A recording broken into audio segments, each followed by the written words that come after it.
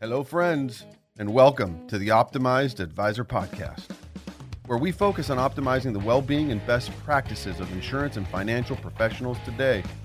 On this show, our objective is to help you optimize your life, optimize your profession, and learn from other optimized advisors. I'm your host, Scott Heinela.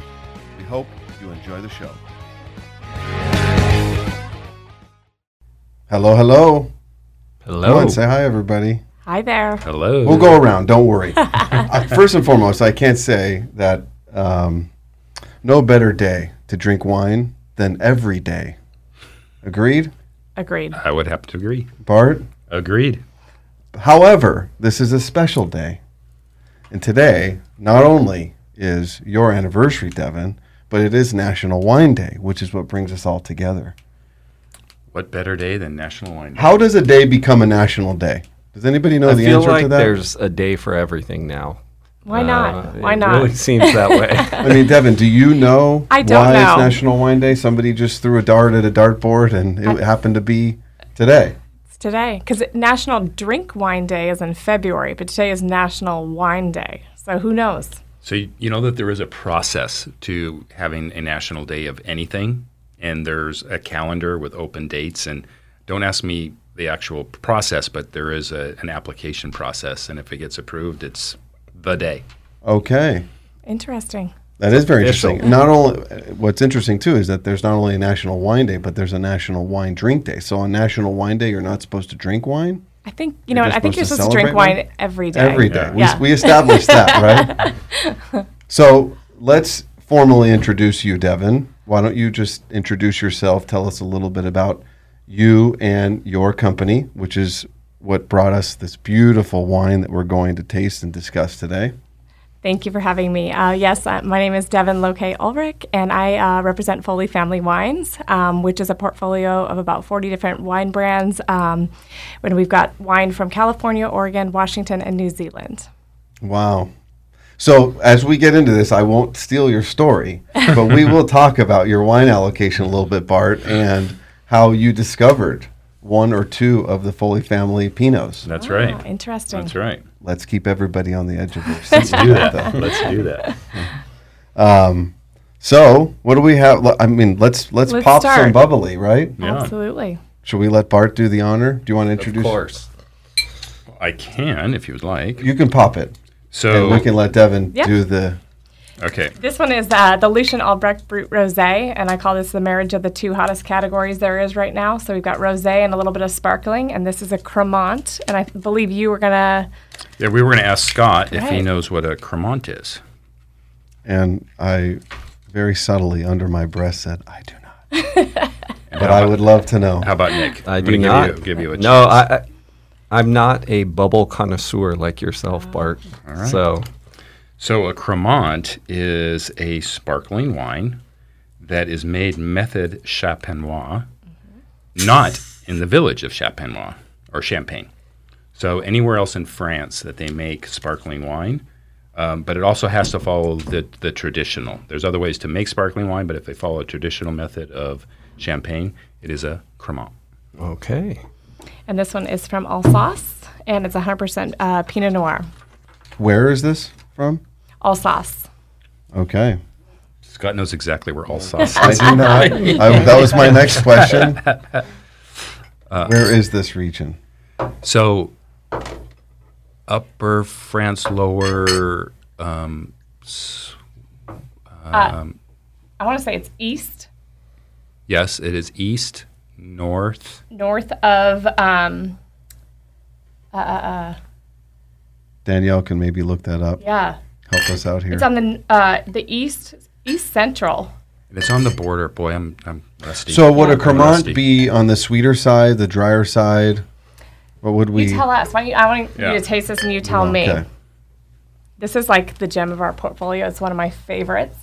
I love bubbles, though. I know you're not a bubble connoisseur. I am not, but I that Thank doesn't you. mean that I don't enjoy it. It's just I don't nearly know it or drink it enough to really know what to buy, where to go. That's why something like this is great because Yeah. you get it introduced to new things. So Well, we should change that. The fact Yep. that you don't drink Cheers. enough. cheers. Cheers.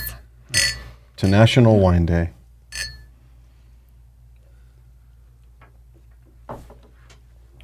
I see why it's your treasure. That's very nice. It is. It's definitely not dry, but it's not sweet either. It has You a know. dry finish. It's good. Yeah, that's very good. I would think you would like that a lot, Nick. Yeah. Yeah. For me, I don't like sweet in wine in any capacity, really. I like dry wines across the board. Doesn't matter the type, really. Yeah, but you also like very mountain cabs and a lot of tannins Earthy and and very Yeah. earthy, whereas Bart does not particularly. I think part of just the purchasing of wine, so I'll use an example. I was just at, I guess you'd call it a resort, and they had a sommelier there and an interesting class. The lady was very knowledgeable, and there were some things. I always learned something from any of these conversations. Yeah. And she talked a lot about how just the different approach of how France makes wine and how Italy makes wine, and that, in particular, Americans per se aren't necessarily big purchasers of French wine or Italian wine because of the way the labels are designed and just the foreignness to what I'm buying. It's unfamiliar to me. Whereas intimidating. A French wine will never say, Sauvignon Blanc, or it says more of the wine region that it's made of, and you need to know And the village. what grapes that region produces. Yeah. So unless you know that, you're kind of flying blind. Right. And I don't know one label from another label. So by default, I'm going to go where I'm most comfortable. To your point, I enjoy champagne or sparkling wine, but I only know maybe one or two labels.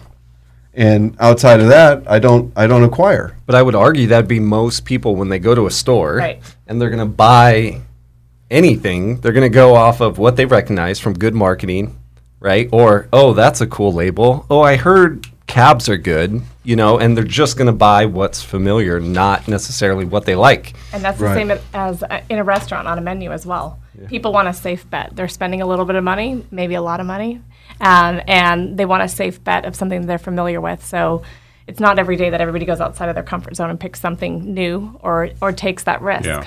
And I think on top of that, we're in California. California has an amazing production of wine, so that's a part of it too. California sells in California. Right. Right. I want to change that. I love Oregon wine as an example, or Washington wines, Agreed. but you don't, or I would say Oregon a little bit more than Washington in terms of its availability, Right. but they make some wonderful wines. Oregon's in demand, and I would say buy your Oregon wines now because prices are going to go up. They got hit hard by the fires last year, and production is down about 70% Oh, Wow. for this man. current vintage. So, Oh my gosh. definitely purchase your Oregon wines now. So what would the current vintage be then? 2019 and 2020 Okay. is what is out there right now and what people are bottling. Okay. Wow. The fires are Interesting. 2020 though. They were, and when were Yeah. the Napa Valley fires were the most Well, recent ones? Napa Valley's had so many as of late. It's almost Yeah. every single year, Seems and like it. it's another dry year this year, so we'll see what happens. But hopefully, we'll escape that this year. But on Oregon wood. was hit the hardest last year. Wow. Yeah. So with Foley Family, you mentioned 40, 40 different labels. and that's just wines. Correct. We have one brand, one spirit brand, which is Horse Soldier Bourbon.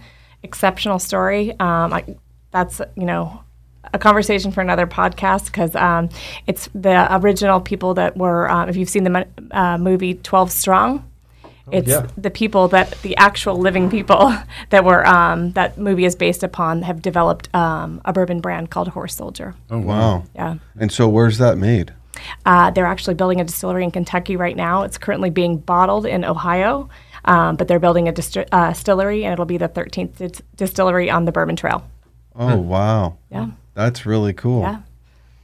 And the All person right, that we runs gotta- that brand is local. we gotta so get our hands them. on Yeah, some we of got to get that. them in here. Absolutely. Let's do that. Okay, Nick we got all know excited. people. We know people. We definitely do. All right, so speaking on to this wine. So can Bubbles be a wine for any occasion, any meal, across the board. Any Bart, time you, of the you year. cannot answer that first. Because Bart would say 100%. I But would- Devin. I agree wholeheartedly. Okay. Absolutely. I love bubbles. I could drink bubbles all day, every day. So yes. The only exception I would say, I would not probably do a rosé brut for any meal, any time. I mean, it's wonderful, Right. but just a regular brut. And about 2 years ago, Tish and I went to a dinner, and it was Cristal, every course, different vintage, every course, and it was amazing. See, that would be something you would never see, right? Typically, exception Yes, to the it was- rule. yeah. right? An exception to the rule where you're seeing a bubble with multiple courses because it always starts off with the lightest thing you can eat. You know, maybe some caviar, maybe an oyster, right? The quintessential things you hear. So champagne or sparkling wine is known as the most easiest to pair with, and pretty much anything. Just think about dessert, appetizer. Yeah. Mastro's last year, their number one promotion that they've ever done in the history of Mastro's Yeah. was champagne and fried chicken. During COVID, Oh, it wow. beat sales of any other promotion that they've ever done, and that was takeout only. So champagne and fried chicken. It's supposed to be the ultimate pairing. Oh my gosh, we got to do that. I'll bet you their fried chicken is exceptional too. And it's only on special occasions. So if you ever see it, get it. It's Wow. It's so Unreal. funny because whenever we go to any steakhouse, Melissa's really, as you know, my wife, she's not much of a steak eater. So for years we would go to Roost Chris or to when we would go. Yeah. Never would she order the steak. It was always the chicken dish. But I got to tell you, they do a hell of a chicken as well. Absolutely. So don't knock it unless you've tried it. That's great. I don't know. You wouldn't eat this with a big tomahawk. Or you wouldn't drink this with. Not the rosé, but I Yeah. would a brut. You would? 100%. Yeah. Wow. Now, Okay. would I? No, if it Cristal, yeah, I would Yeah. go straight. But if it's a tomahawk and I'm looking at a couple of big cabs or a champagne, I'd go to the cab. But it's not saying you can't. Right. So what about them at the Pool Cabana in Phoenix? Oh, all day. And it's Rosé. 115 degrees. rosé all day. L.A. Lucian Albrecht, we call it L.A. all day. Absolutely, it's perfect that's for the the thing. cabanas. Yeah. Oh yeah. Beautiful. So this is part of the Foley family. Correct. Yep. Why have I not been a part? So much to learn. So fun fact, I was a member. Yes. That was the first winery I ever joined was a Foley family. I was a kid when I joined, 2010. yeah, so I want to break this in two parts. Yeah. One, Devin has to wait for the corporate response, the factual response. I want to hear from the consumer in what you love, because you'd rave about the Foley Family Yeah. Society and what that all meant and what you gained by being a part of that. And it was like, gosh darn, I need to be a part of this. So give us first the consumer. The consumer version. Well, yeah, just your so- testimonial. Yeah, so me and Brittany would go up to wine country, San Ynez, Los Olivos, all up in that area with my parents because my family's always been wine lovers. We'd always drink wine.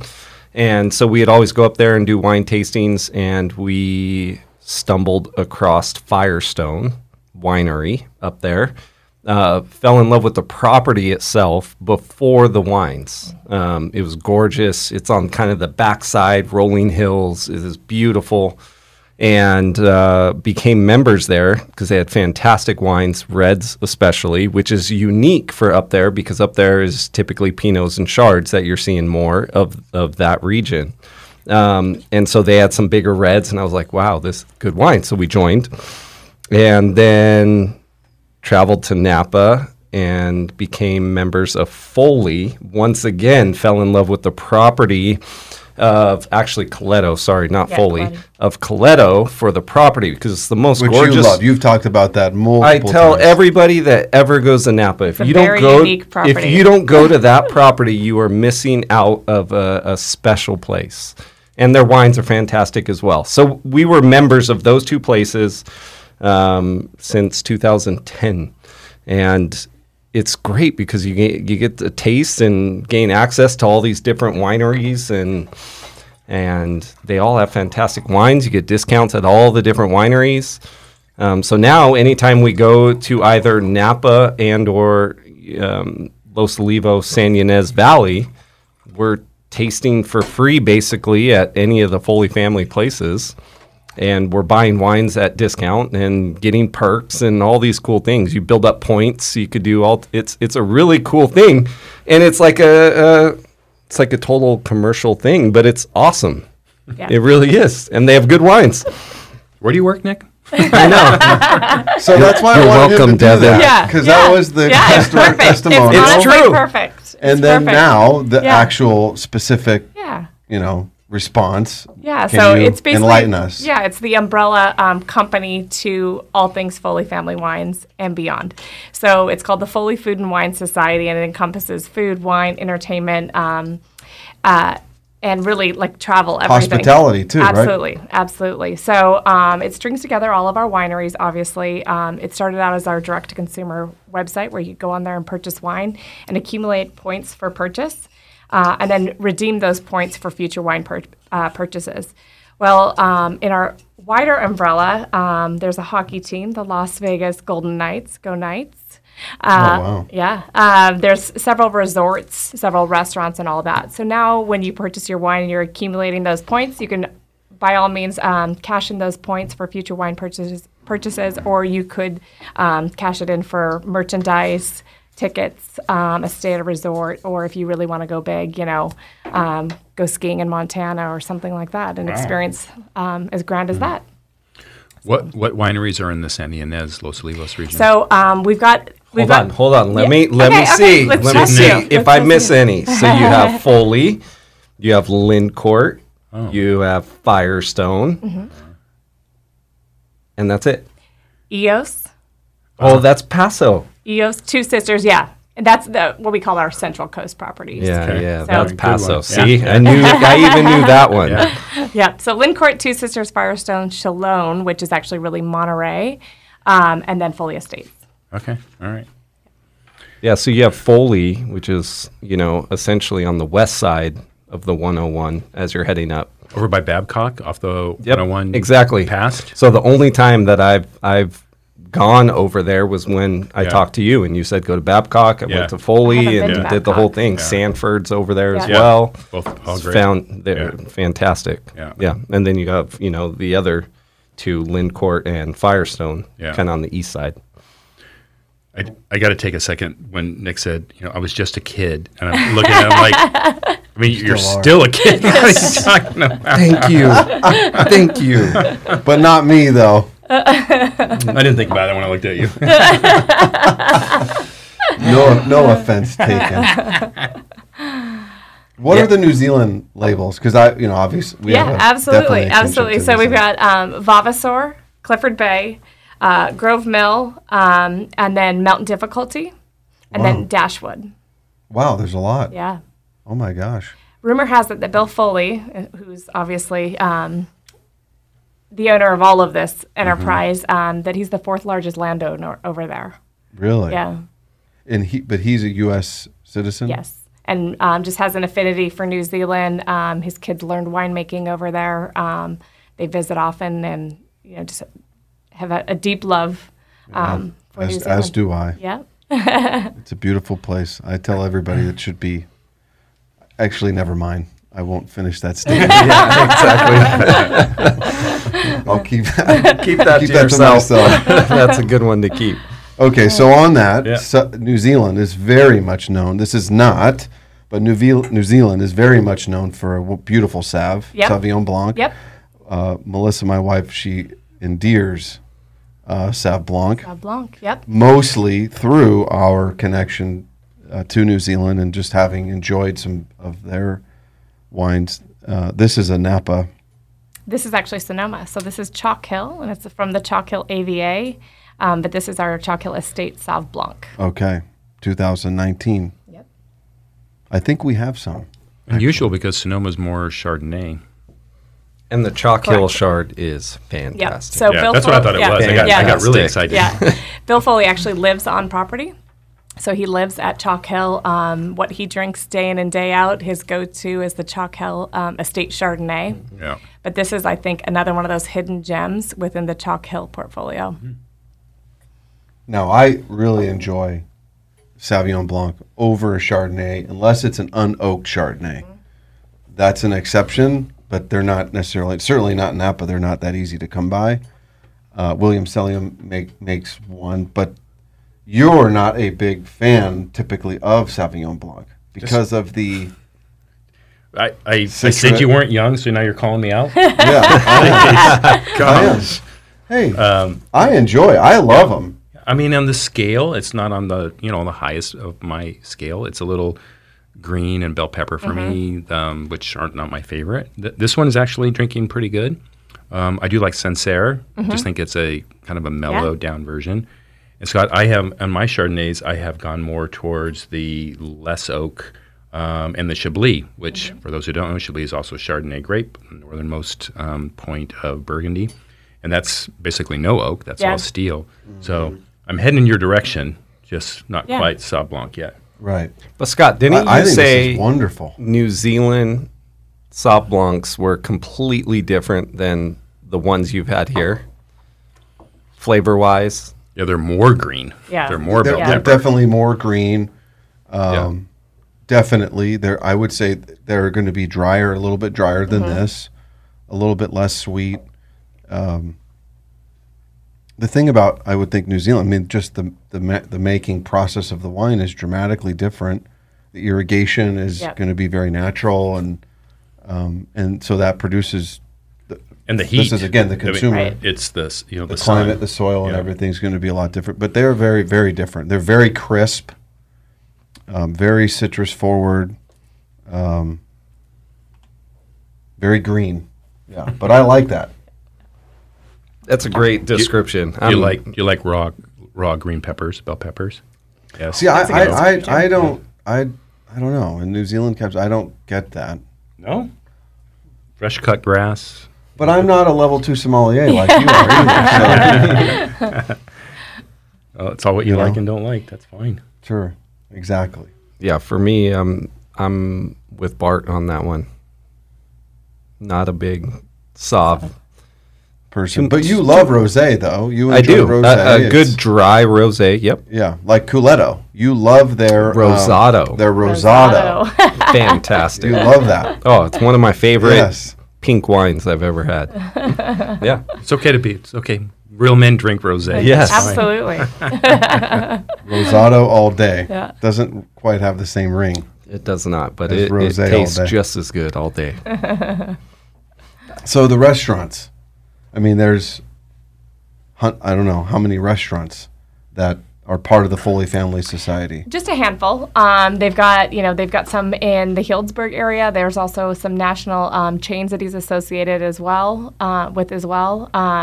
So those aren't necessarily an ownership. Those might just be an association that are part of the society. Some he owns directly, and others he's the majority investor in. Got it. It's a very interesting story because you have all these different wine labels which have a winemaker, they have a history. Yep. Like It's all Culetto, around, as an example, is a very unique, the owner of that and the story and the backdrop there. I Right. think I believe in the Bay Area he was a restaurant owner. Yeah, Pat Coletto. Yeah. It's a phenomenal property. I mean, just the drive up alone, if you make it to the top. If you make it, half an hour. very- It's a half an hour windy road. It's one lane, maybe not even one lane. It's it's narrow. It's steep. You get up to the top. There's a reason we make everybody leave at 3:30 p.m. That's when the winery shuts down, just to make sure that everybody makes it down safe. But some of the most outstanding views that you can see looking over the Napa Valley. But there's, I think, 7 or 8 pizza ovens on the property as well, outdoor pizza ovens.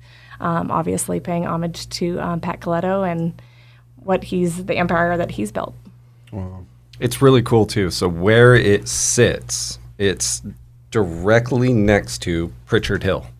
So if Pritchard Hill, Beverly Hills of Napa cabs, like the most expensive wines you're ever going to find in Napa, right there, and it's literally on the peak right next to it. So they're getting fantastic wines, but not paying the rent cost of Pritchard Hill with fantastic wines. So it's a cool property, cool experience, and it's part of the family, so you get to go. Right. And it's by appointment only, the whole thing. So it's great. Nice. So going back to the Chalk Hill, the property, correct me if I'm wrong, was in, I mean, the one I've been to, it's in Napa and it has the cannon. Is that right? Or am I thinking of a different? Chalk Hill is in Sonoma. It is. So Okay, it is that's in the Sonoma, only- Yeah. Got it. The one that you've been into with a cannon. The entrance in the hillside, there's a cannon, and I could have sworn There's it no was- cannon. It's No. it's up in the hillside Yeah. though. It is. Yeah. So you go In you're, Sonoma. You're driving in Sonoma, like you're up there, and you pass Roth, and then you head up the hill, gate. Right across the gate from Roth. which is another Foley family Yeah. property. Okay. I I'll have tap to- them I'll all. have to look I that think you up. need to revisit. I do. Yeah, I think we need to do Well, it. the last time I've been, well, we went obviously for Yeah. a friend's celebration, but that was really just the one day of Yeah. true tasting. Yeah, and- Before that, it was my 10th anniversary that we've Okay. been up there. So it's Okay. been a very long time. You're overdue. Too long. Overdue. We're overdue. You clearly need some more practice, Scott. Yes. Yeah, I do. We should look that up, though. I'm going to argue that there's a. So what are we tasting here next? Okay, so this is fun. This is really fun. So, our Banshee tasting room is in Healdsburg, and they bought an old vintage sign that said El Pino Club, and it's a huge old metal vintage sign that they've got hanging in the tasting room. So, at some point along the way, our winemakers and marketing team were sitting there and saying, El Pino Club, this is just too good. We've got to create an artist series called El Pino Club, and it's basically the tale of terroir, and the tale of 3 different Pinots from 3 different distinct areas. So it was released last year. So we've got one from Santa Rita Hills, we've got one from Dundee Hills, and then one from Russian River Valley. So the one we're going to taste here today is called Funky Jory, and this one is from Dundee Hills, Oregon. And did you mention it was a Pinot Noir? Pinot Noir, Yeah, correct. just so Yep, everybody yep. So knows Dundee what Hills we're also doing. Willamette Valley, right? Yes. Correct. And so the other, are they, this is Oregon. This is Oregon. The others are what states? So the Cusp, which is part of the Pinot Club, the Cusp is from Russian River Valley, Okay, yeah. California, and then Sea Florid is from Santa Rita Hills. Okay. This is nice. Isn't it nice? Yeah. Yeah, see, I particularly Willamette. enjoy, the more I drink Pinot, I really enjoy Oregon. I mean, they're, Yeah. even the little ones, they're in, well, what's the name of the town? I did that with, it'll come to me, hold on. But it's a tiny town just north of Portland, and they made some great wines as well. It's just the climate, right? The region. So it's much more like Burgundy there, and even some of our, like Monterey on our northern coast, where it's damp, cool evenings and then hot days, and that's what Pinot Noir really, really likes. It's a very temperamental grape. Yeah. And what I like about this, starting with the color, the fact that it's dark. I mean, it's not black dark, but it's dark For a Pinot. right? And a lot of the California Pinots are going to be a little bit lighter, so they're going to be, to me, less body, less full flavor. This is really nice. It's really fun to put all 3 of them next to each other and Yeah. then just look at we Yeah. call it the tale of the terroir, and just Yeah. look at this is what Santa Rita Yeah. Pinot looks like, Pinot Noir looks like, this is what Russian River looks like, and this Yeah. is what Dundee Hills looks like. Oh, yeah. You can buy it as a set as And well. I love the branding and the label. Yeah. Yep. Funky Jory. Funky Jory. So cool. Because, too, a lot of the times labels have, and we talked about this with the whiskey conversation we had with Off Hours, where a lot of the times the stigma around just labeling, it becomes stale. It doesn't cater necessarily to the younger the audience. And this, for sure, is cool. Right. And it stands out. It definitely stands out. Yep. And the whole phrasing around it, El Pino Club, is awesome. The cool kids clubs for Yeah. sure. It's limited edition. Obviously it's meant to be bought as a series so that you can taste all 3 of them, and it's something that we'll add to each year. So we can just sign up for that on the site, right? You could just buy it. You could buy all 3 if you Oh. liked. Yeah. That's really cool. I will credit Mr. Bart Zandbergen for introducing Pinots to Oh, really? Scott and I. Really? More than just like the everyday, for sure. Yeah. Ever since we started hanging out and doing more stuff together, you have opened eyes that a Pinot can be more than just a light drinker. Yeah. Right. And someone like me who likes a full-bodied wine, Right. more there than just like a really light everyday drinker, that was refreshing to find, Yeah. And so why I was always going to these bigger wines is because I like that more, rounded wine, more depth, these Yeah. kind of things. Pinots definitely have that as well. And I never knew. I think it's a natural progression. A lot of people do that when they first get into wine. If they don't like Chardonnay, they go to Cab. And then it's educating themselves on the different grape varieties Right. and different varietals and Right. all that. Yeah, and they make their way back, hopefully. Right. Like for me, a Pinot, you could drink. So I'll be not the opposite, but I'm going to apply the same rule to a Champagne, where a Pinot can be drank any time of the year. Very versatile. Very versatile. Where to me, the last thing I'll drink when it's 90 degrees outside, or want to, is a heavy cab. Yeah. I'm not walking to the beach with like Petite Syrah Cab and just like, here we go, guys. You do though. No, I don't. Wait. You don't do that. There's nothing wrong with that. Throw There's some no ice rules. cubes on my No, cab. it's- No rules. This is just commentary. There is zero judging going No on here. judgy. But like a cool Pinot, just slightly cooled on a summer day, is wonderful to drink as a red. Yeah. Yep.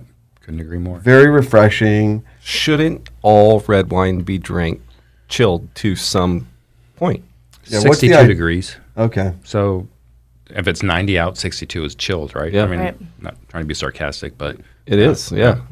And I have lately been putting before if I take it out of my wine cellar and it warms up, I'll throw it just in the regular fridge for 10 or 15 Yep. minutes, and I've been The liking 10-minute it. rule. Yeah. Is that the 10-minute rule? Well, it's a joke, but we say putting in your regular refrigerator for 10 minutes Yeah. on the whites, and then the opposite with the reds. Put it in the refrigerator and then take it out and let it sit for 10 minutes before you drink it to get it kind of that perfect temperature. Yeah. Oh, wow. I enjoy a red that has a slight chill on it. Yeah. Yeah. I think it's good.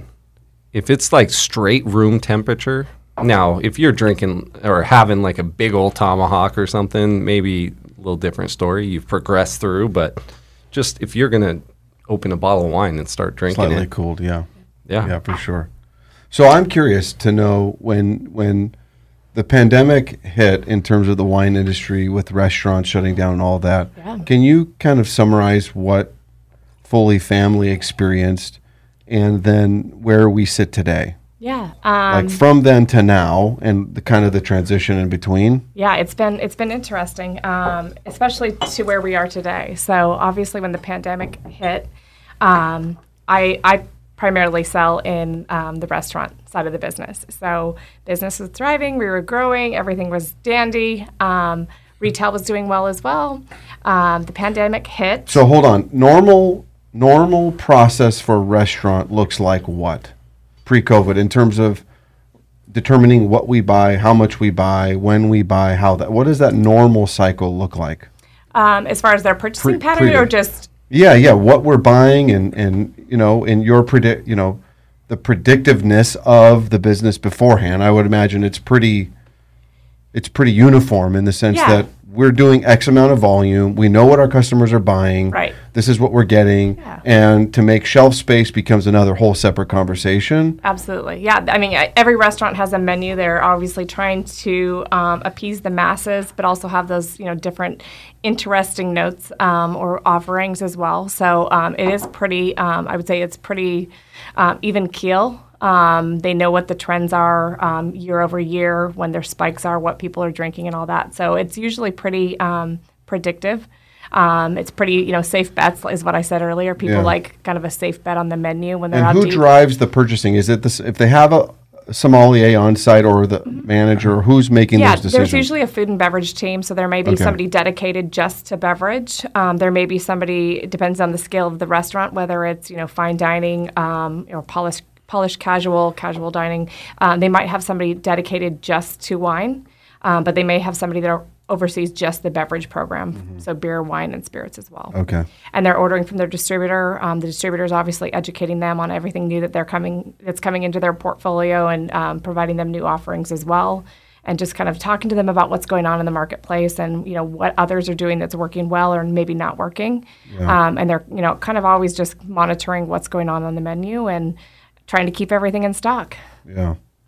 So now pre-COVID, what things looked like and then what happened? Yeah, so everything was kind of, like I said, going along smoothly. It literally was overnight. I would wake up every morning, and I oversee national account on-premise for the country, and our numbers, I just was waiting, where is rock bottom? Right. When is it going to stop?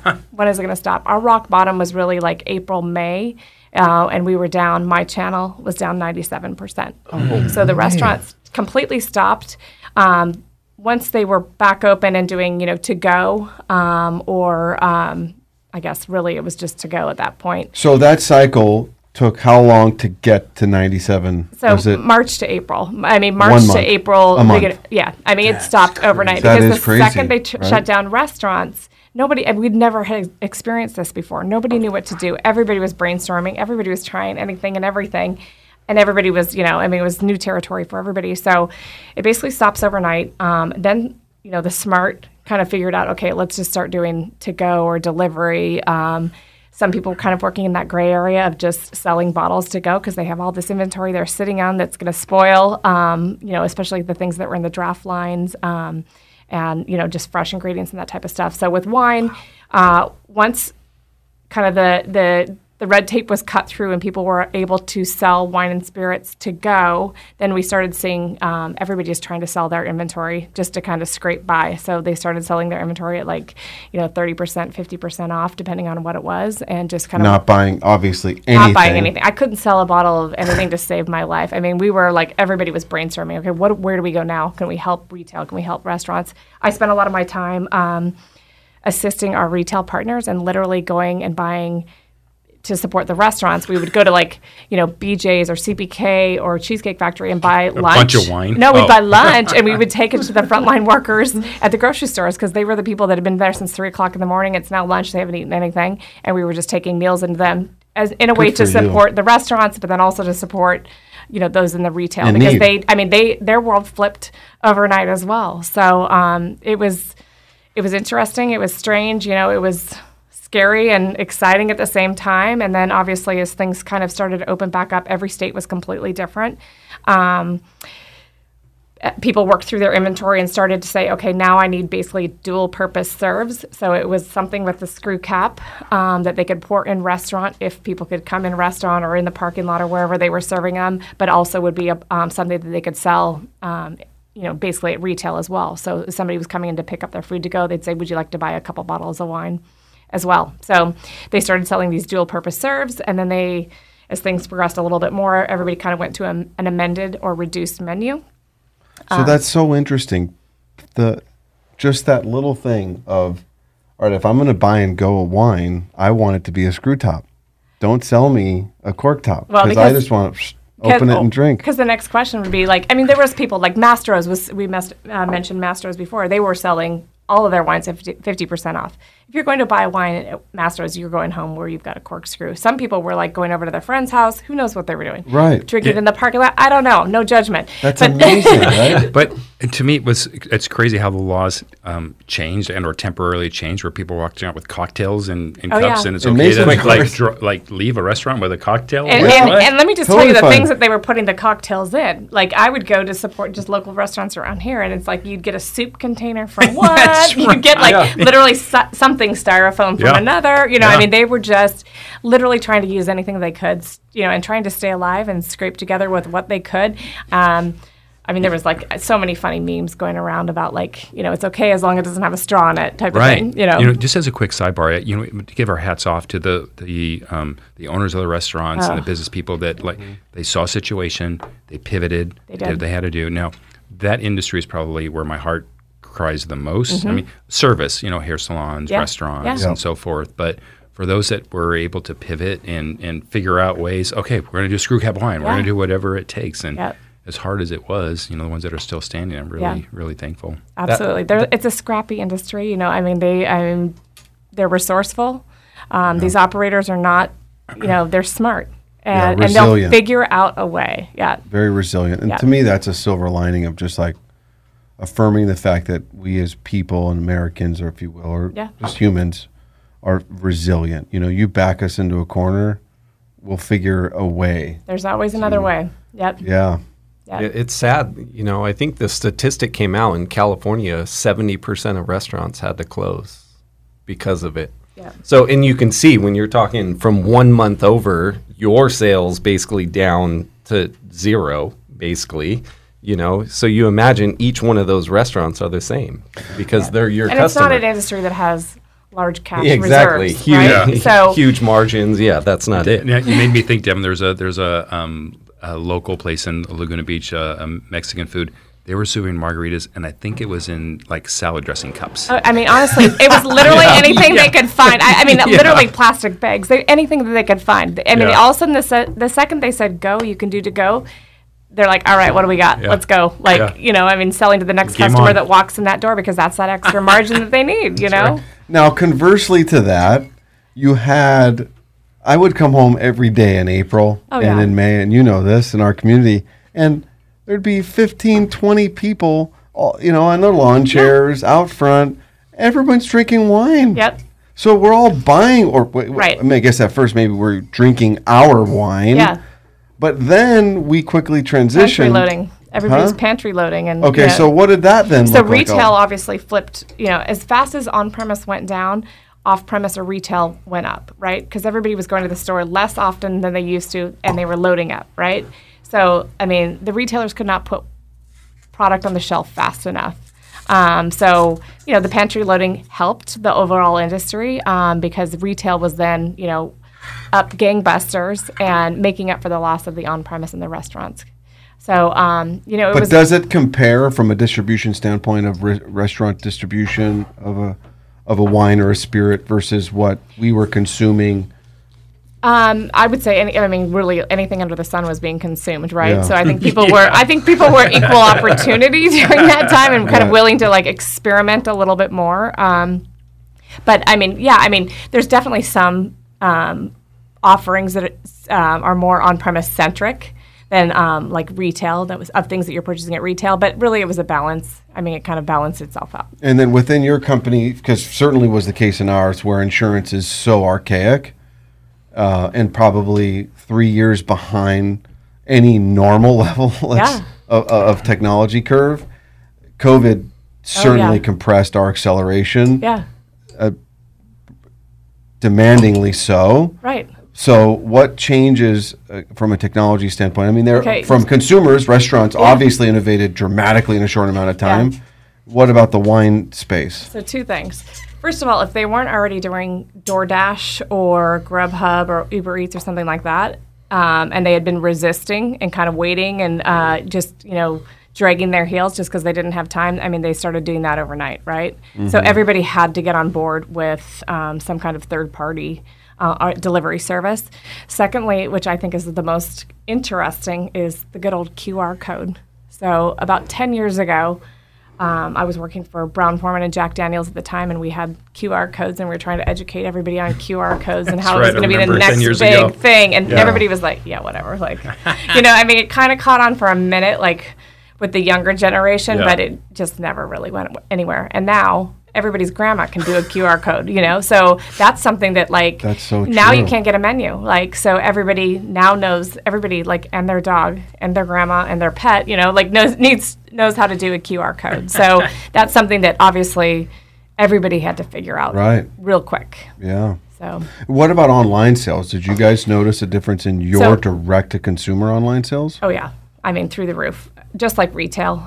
Direct to consumer is a lot like retail, and obviously it was smart because people didn't even have to leave their home, right? They could just go online and order what they were already ordering and that type of thing. So somewhat related to that, I remember early shopping when, you know, limited availability to go to a grocery store, and I went to Whole Foods in town, and I noticed that all the paper was gone, all the paper products, you know, that whole thing, and that the wine and alcohol was still pretty full. And I remember talking to the checker, like, it just seems really odd to me that people would go for toilet paper versus alcohol. Just and maybe 3 or 4 Well, you weeks. didn't know that COVID caused chronic diarrhea? No, I did not. It doesn't. So that should have never That should happened. have By the never way, been a thing. Literally Just be clear about that. 2 weeks later, back in the store for whatever, and now like the alcohol shelves, and I Yeah. had the same checker, and she's like, "It happened." Yep. Oh, It's God. caught up. all It's gone. caught up. We've all been home for 10 days and everybody's drinking Yeah. excessively now. It's a good thing, Bart. You have inventory. I have inventory. You did not need to succumb to the Nope. acquisition of wine off the shelves. But fast forward to today, obviously, restaurants are reopening. The business is back. It's different state by state, obviously. But, there's people. I went to North Italia not too long ago, and they're doing it right. I mean, they are maximizing and making up for everything they could because they are still using the outdoor parking lot dining space. They've got indoor, outdoor, everything, and they're just trying to. Good for them. Yep. I mean, they're working on. I mean, every industry, I keep saying, is kind of in the same boat. But, there's a labor shortage and there's a material shortage. So now, from last year where we couldn't sell anything to now the business is back and everybody's trying to restock and kind of figure out what's going to be on their menu, there's a major out of stock issue with all of our products because everything's sold so quickly. To get glass, to get labels, to get closures for the wine, where it used to take 4 to 8 weeks, and it's now taking 18 to 20 weeks because the labor shortage that's out there, or these factories are getting shut down when there's an outbreak or something like that. So everything is backlogged. Imports to get stuff in from New Zealand. Everything is, it's sitting at shore for several weeks. It's here, but it's sitting at shore maybe another, month before we get the Exactly. container.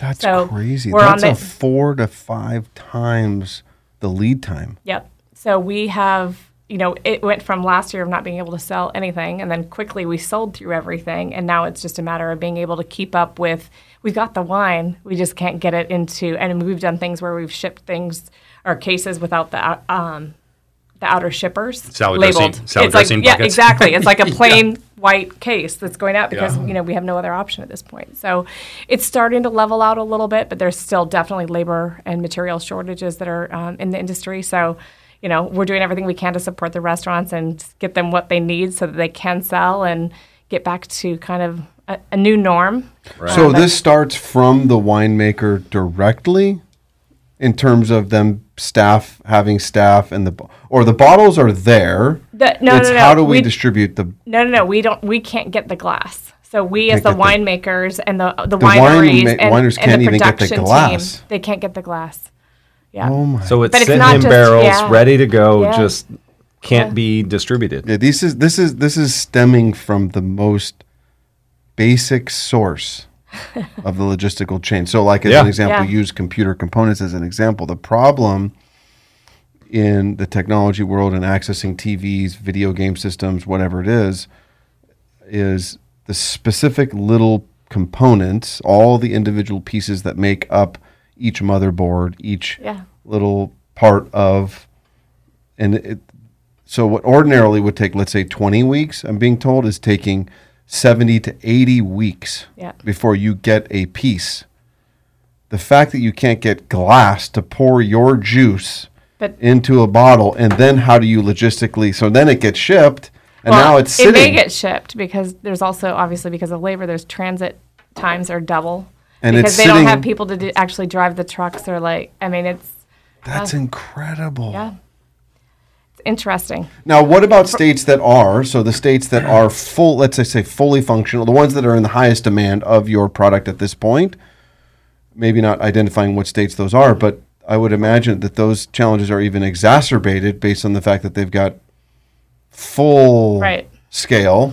Yeah, so you're seeing a lot of substitutions or just temporary outages. So, obviously, we're trying to get the products to the distributors to get to the customers as quickly as possible. But there's lag time, so they're being forced to kind of, substitute temporarily for what's maybe on their menu, or maybe they're just kind of going rogue and generic until kind of things stabilize. So we're seeing a little bit of everything, but it's not easy. It's not easy for the operators, and obviously they're still operating, almost at half staff. So it's definitely interesting. We went from not being able to sell anything to now we can, but can we get the product? And go back to the point that Devin said too, is now that we're opening up, all the places are maximizing what they can do. The parking lots still have their full extra patios. Yeah. They're still doing to-goes. You know, you can still go in and get a bottle of wine or a cocktail to go. You have a state like Texas that just passed into law that that's going to remain their new norm. Yeah, most states are, with the exception of, I'll say one, and I won't name it, but there's one state that has not moved forward in that direction. But pretty much everybody else has said, you know, we saw no hindrance from it. And obviously these restaurants need to make up for lost time. So until there's a problem, we'll just proceed. And we'll have specific requirements on what that means for to go, like in a Ziploc bag or zip tied, or so you're seeing different. No straw. Yeah. No straw. Not a Dixie cup with saran wrap on top. Exactly. Oh, I had that. Yeah, we had that. It's a highly regulated industry, and it'll remain that way. So there will be, I'm sure, very clear laws on what. In fairness, as it should. Yeah. Solo cups, not Dixie cups. Exactly. Right. Here's what it should be. So you guys all know my wife. So Brittany is amazing. Our audience does not all know. They don't all know Brittany, but you guys do. So why it should not be served with a straw. So we went to a concert at the Hollywood Bowl, and they will serve you a full bottle of wine in a cup with a straw. And so Brittany ordered a bottle of wine with a straw in a cup at a concert. Of course, it was drink by one person. And you can imagine what the outcome was of a single person that doesn't drink that much drinking a bottle of wine with a straw. So I think the idea of not serving with a straw is a good idea. Long story short. Well, we had the same issue. We had cans of wine, and they were 375s, which is 2 glasses of wine. So we literally had to make like marketing materials to show people this is 2 glasses of wine, not 2 glasses. By the way, let's talk about the cans of wine. Yeah. Genius. Absolutely. And I don't think it's something that'll go away. Cans, and there was a little bit, again, of an aluminum shortage last year because everybody put something in can, whether it's a seltzer, wine, cocktails to go, all that type of stuff. So you gave us a Pinot in a can. Yeah. Yeah, Acrobat Pinot Noir. Yeah. Those cool cans. It was nice. Yeah. I mean, we do a Rosé, Pinot Grigio Chardonnay, and a Pinot Noir. And, it's so easy. You're going on the boat, you just grab a couple of those, but you do have to be aware that it's, 2 glasses of wine versus 1. So you got to be careful about that. Yeah, it's, but it was nice. Yeah, it is. Or even to, in that scenario, if you want to just mix it a little bit with some bubbly. Yep. To give it a little bit more, I don't know. Scott. Yep. Listen to him with his spritzers over there. Spritzers. Yeah. When you're on the boat and it's 115 degrees, it actually is kind of nice. Is that how you drink cab when it's 115? You make it a spritzer. Hey, I thought where there's a will, there's a way. That's a trust tree. Don't tell my secret. Don't judge. What are we drinking now? So this is the Foley Johnson, which is rooted in Rutherford, right on Highway 29 in Napa. Beautiful property. Nick loves this wine. I love this wine too. It's right on Highway 29 in Napa. It used to be the old Sawyer property, if you're familiar with Napa, but the Foleys bought this. The name Foley Johnson comes from Bill Foley, and then his wife is Carol Johnson, so that's an homage to her maiden name as well. So. Now, under the Foley label, what are the different wines that they do make? Nick? This is the Foley Johnson? Yep. Oh, I don't even know. You gave me one. Well, there's the 40. print. You want they have 40? They have of this specific. Yeah, no, they have a handmade one that literally has the fingerprint on it, and that's my favorite cab that they make. There's a Cab Petit Verdot. There's a Sauv Blanc. There's a Chardonnay. She's the pro. Yeah, not all of them are. But that's why I asked you first. I wasn't expecting the right answer. I just want to add a comment. As a cab, it's not my go-to if I'm having a big steak dinner, as I mentioned before. But the tannins on here are really soft. It's can I say silky? Yeah, the tannins are silky, and it's drinking nice just all by itself without any food. So, and this is a 2018. 2018, yep. This is 75% Cabernet, 18% Merlot, 4 Cab Franc, and 3 Petit Syrah. So maybe that's classic Bordeaux. Yep. That's what that percentage makes the classic Bordeaux. Oh, okay. Interesting. Yeah, so what's the difference between this and when they have that thumbprint stamp handmade or whatever? Smaller production. That's all it is? Yeah, smaller production. So not all of our wines, so a lot of, I should say, most of the labels have what we call wholesale wines and then direct-to-consumer, which are those handcrafted, smaller production wines for our direct-to-consumer purchasing guests and fans like you. Yes. You're right. That is very silky Yeah, for as young as it is. yeah. Not necessarily Nick's.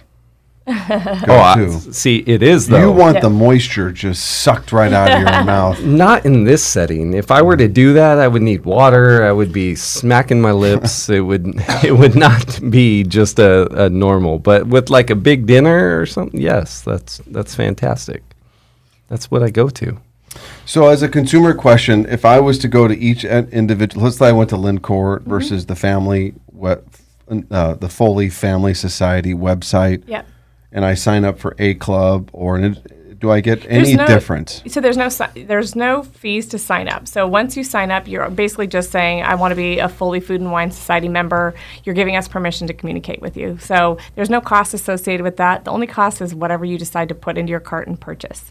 So right now, I'll just say this now before I forget, there is a summer special or a kickoff to summer special. So like if you went and picked, wines from Lancaster, Chalk Hill, Foley Johnson, Lincourt, wherever, put them into your cart, you're going to get 40% off.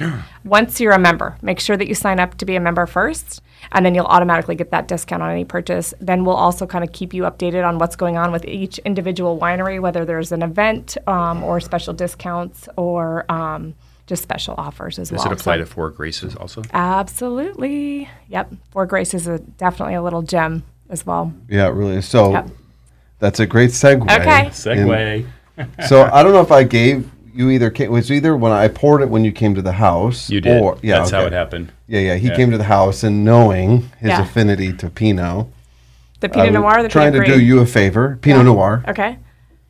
This is for you, Devin. Thank you. I appreciate Yeah, that. I Even though I didn't even specifically- know, I You do didn't know, appreciate it. I poured the Four Graces Yeah. for him, and he absolutely enjoyed Yeah. it, loved it. Yeah. And I shared with him the website Yeah. and how to get.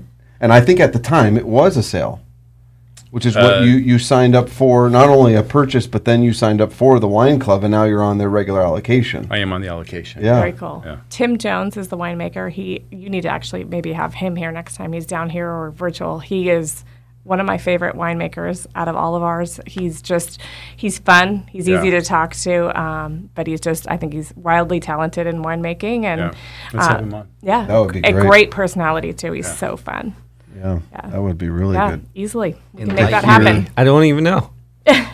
Enlighten me. What is Four Graces? The What? Four Graces. I'm not the person to do that. It's a Pinot Noir. Pinot That's, Noir, yeah. that Willamette from Valley. Devin's suggestion. Oregon. Yep. Yeah. Willamette Valley. So they are known for their Pinot Noir. There's the Reserve Dundee Hills Pinot Noir. You won't be able to get your hands on it this year. But there is also a Pinot Blanc and a Pinot Gris as well. But beautiful wines. I've had the Pinot Gris. Yeah. Yeah, it was nice too. We'll have to get you the Pinot Blanc. I'm sure you like Pinot Blancs as well. Okay. Yeah. Definitely. Give it a shot. Yeah. I am missing out on my Foley family. I gotta Step it step up. it up. Step it up, Nick. I gotta get in on all these. Well, it is. I would say it's very interesting to learn the portfolio, and it's a huge portfolio, which becomes daunting as a consumer to just kind of sort through that, and how do you kind of figure out which, with all of those brands and labels, what's the process to figure out where I settle? Starting with probably type of wine, but then from there, how do I disseminate Yeah. which products I want to buy? So our website does a phenomenal job, I think. If you're kind of in that area where you just want to discover, they put together some bundles and stuff too. So if you want to taste from different different labels and different varietals, they put together some nice groupings for the person that it's kind of exploring. But I think it. The tasting room in Yeah, Santa tasting- Barbara too. Yeah. Oh yeah. Baccarat. Baccarat Resort, which is a Ritz-Carlton. There is It's a tasting amazing. room there, and then also in the Vista Colina in Napa. We have a Foley Food and Wine Society tasting room, which is basically like going to somebody's living room and being able to taste any of these wines. They'll pour you a splash of any of them. So that's definitely a nice opportunity as well to kind of get exposure to the portfolio and the different, I mean, honestly, if you just want to learn, it doesn't matter if it's our brand or any brand, but if you just want to learn more about the varietals that are out there and you're new to wine, it's a great place to go. No better time to start than the summer sale. Right? 40% off, right? The bundles, I imagine many of the bundles would be on. Yeah, everything's. That's fantastic.